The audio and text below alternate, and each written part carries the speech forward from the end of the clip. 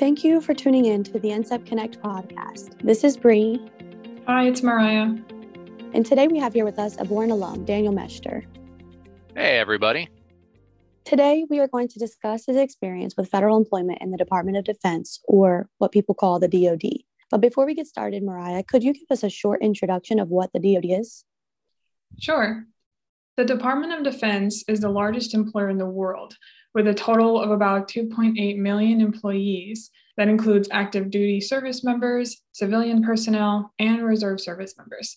It encompasses all branches of the military, such as the Army, the Navy, the Air Force, Marine Corps, the Coast Guard, and the Space Force, as well as 4 major intelligence agencies. The Department of Defense is one of the top 4 priority agencies where Boren awardees can report service, and is the department where the majority of Boren awardees report service, followed closely by the Department of State. So thanks so much, Daniel, for joining us today. So to start off, can you give us a quick introduction about yourself? Sure thing, Mariah. I did my Boren scholarship study in Morocco from 2015 to 2016. And afterwards, I bummed around the world, working as an English teacher in Korea, working as a cook in a pizza shop, and also doing event data coding with a bunch of researchers at the University of Oklahoma. And after I was done doing all that, I started work with the Department of Defense's Travel Management Office, the DTMO, in January of 2019, in which position I've continued through to the present day. Great. Thank you so much, Daniel. So as we mentioned, the Department of Defense has a lot of different bureaus and offices with many different missions and goals revolving around national security. Could you explain briefly what is the mission of your agency, and how do you feel that you are able to contribute as part of your work?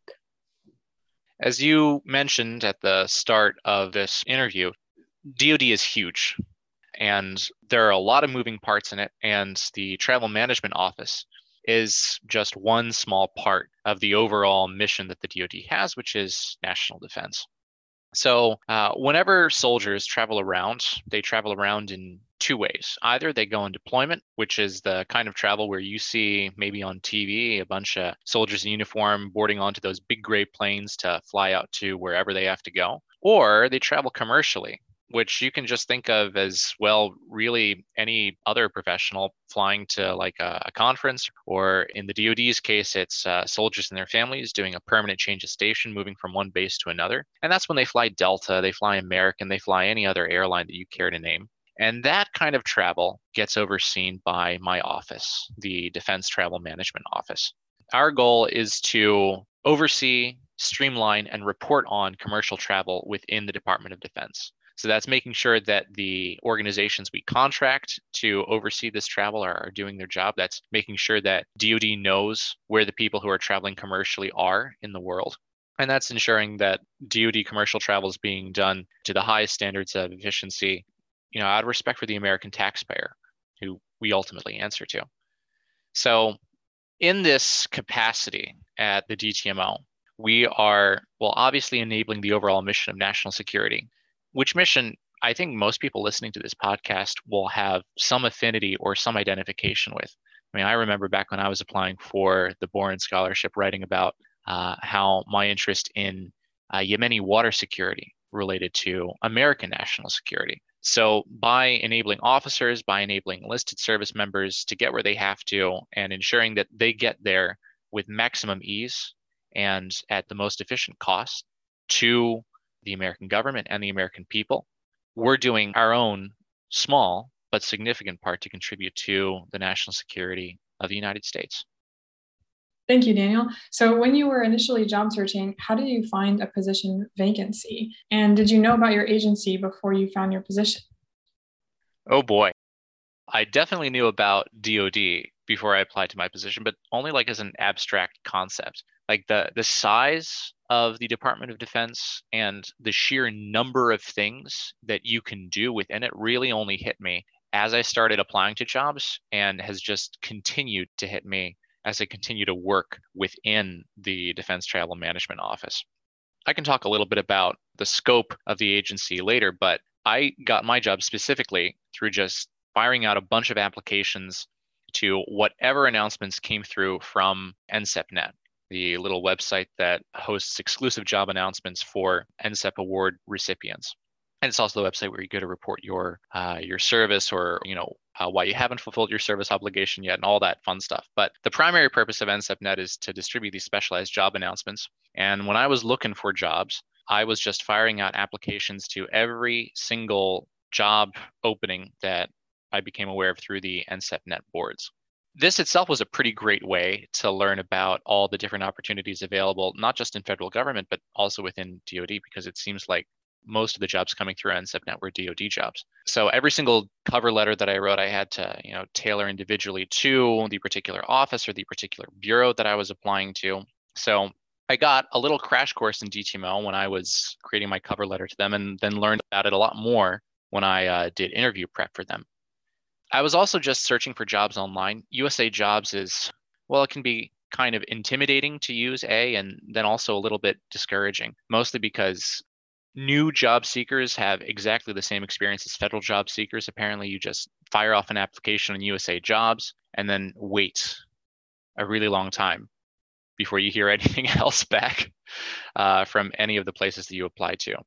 And apparently that's generally the experience in applying to federal jobs. I got the same advice when I was in undergrad at the University of Oklahoma from 2011 to 2015. And to this day, even my federal colleagues who are applying to jobs via USA Jobs tell me, oh yeah, you just fire off your application and then you wait.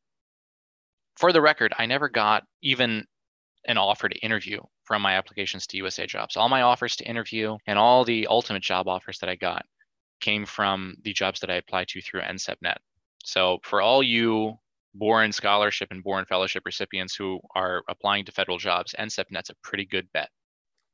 Thanks so much, Daniel. That's really good advice. There are so many postings every single day and a lot of opportunities through there that give you a one up because you are an NCEP awardee. So thank you for that advice to all the recipients out there searching for jobs right now. So you talked a bit about your workday and, being in this position for a while, and you've actually been working since COVID. So can you talk a little bit about how your workday looks like, being that a lot of government agencies have switched to working from home, which definitely has made a significant impact on, administration and the government workplace as a whole? Sure. Like you said, we've been working from home ever since 2020. For my particular office, that doesn't seem like it's going to stop anytime soon. We've had all kinds of surveys go out within the office asking people how much they want to keep teleworking, and the overwhelming response has been, we really like teleworking, we're going to keep teleworking. Commuting in the DC area can be challenging, and that's putting it really nicely. Traffic can get really thick during rush hour. Not having to face the prospect of an hour commute into work or an hour commute back from work really appeals to most of us who want to live affordably and also work. So we really like teleworking. The way telework looks for me is I work something called a compressed work schedule, which means that I, instead of working 5 days a week for 8 hours a day, work 4 days a week, 10 hours a day, which gives me a 3-day weekend every weekend. Just one of the perks of working for the federal government. It's a pace of work that I really like, mostly because in the morning, before everybody else logs on, I'm already just up and away doing work. So whenever people start logging on and asking questions and having meetings, I've already got all my deliverable ducks lined up in a row. All the reports that I have to put together, all the presentations that I have to make, I've usually got those all ready to go before people really start logging on for the workday. So I really like that. And like I said, I only have to do that 4 days a week. So then 3-day weekends come on, and I take Monday off. So Saturday, Sunday, Monday. I really like the extra little bit of breathing space that the compressed work schedule affords me. So it's one of the aspects I like most about working for the federal government. Thank you. And yes, even our NCEP office is working from home, and teleworking has its perks. So it's just a thing to keep in mind for folks looking for jobs, just kind of what your workday will look like. So you mentioned earlier that you worked in a lot of different areas before you worked for the federal government. So can you talk a bit about your experiences before you started your federal service and how you leverage that experience in your position now? Yeah, you're right on the money that I had a bunch of different experiences going into working in program and data analysis with the DTMO. So back during my undergrad days, I did management consulting with the Economic Development Office of the University of Oklahoma. And that gave me all my baseline professional skills. PowerPoint knowledge, Excel knowledge, confidence in making presentations, general analytical skills. They came from that work. Appreciation of people, emotional intelligence stuff, that I kind of picked up on the other jobs that I worked on. There's nothing quite like getting you accustomed to the different moods that people can go through and swing through and how to work with those moods than teaching kids, in my opinion. And that's what I got during my year teaching in Korea. So that was pretty great preparation on that score, as well as working as a short order cook in a pizza shop. So there was that. And event data coding with some OU researchers, some University of Oklahoma researchers. That was just some really cool stuff that I parlayed into my interviews that I had, not just with the DTMO, but with other offices as well. I got to talk about some of the machine learning we were doing as part of that particular project. And, that's one of those buzzwords that people in data management and IT are kind of like listening for, and their ears kind of perked up when I mentioned that. So that was pretty cool. So generally, the folks who get NCEP awards seem to be people with pretty diverse interests. And the cool thing is that people looking to employ you also get impressed by those diverse interests. And it's just a matter of weaving them together in a narrative that makes you all the more attracted to the people who want to hire you. And the fact that, you've got your language skills shows that you've got smarts, that you can apply yourself to learn a language to a great level of competence. Coming into a job interview as an NCEP awardee, you have a bunch of advantages, and the trick is just to learn how to present those advantages in a way that naturally feeds into people's interest whenever your application comes across their desk.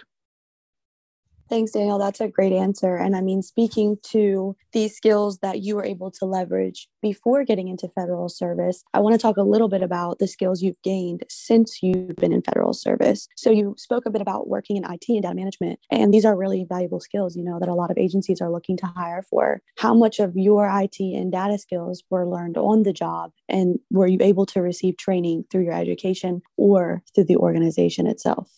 This is a cool question, and it's got some cool answers. So I had some general exposure to working in IT and data analysis before coming into my current job with the DTMO.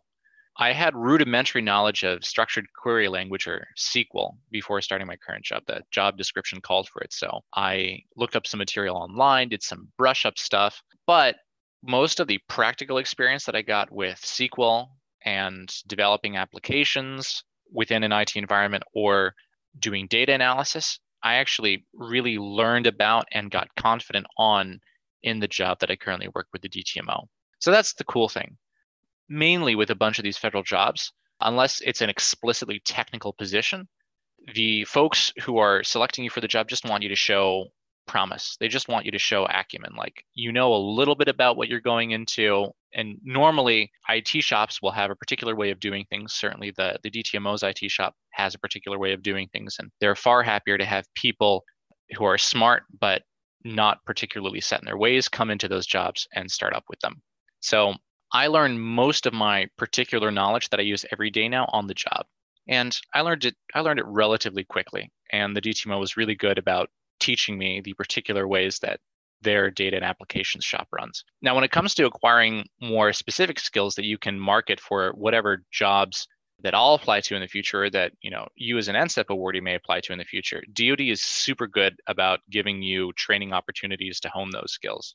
So I've been able to get the DoD to cover my training in, for example, the Oracle Databases Application Extension.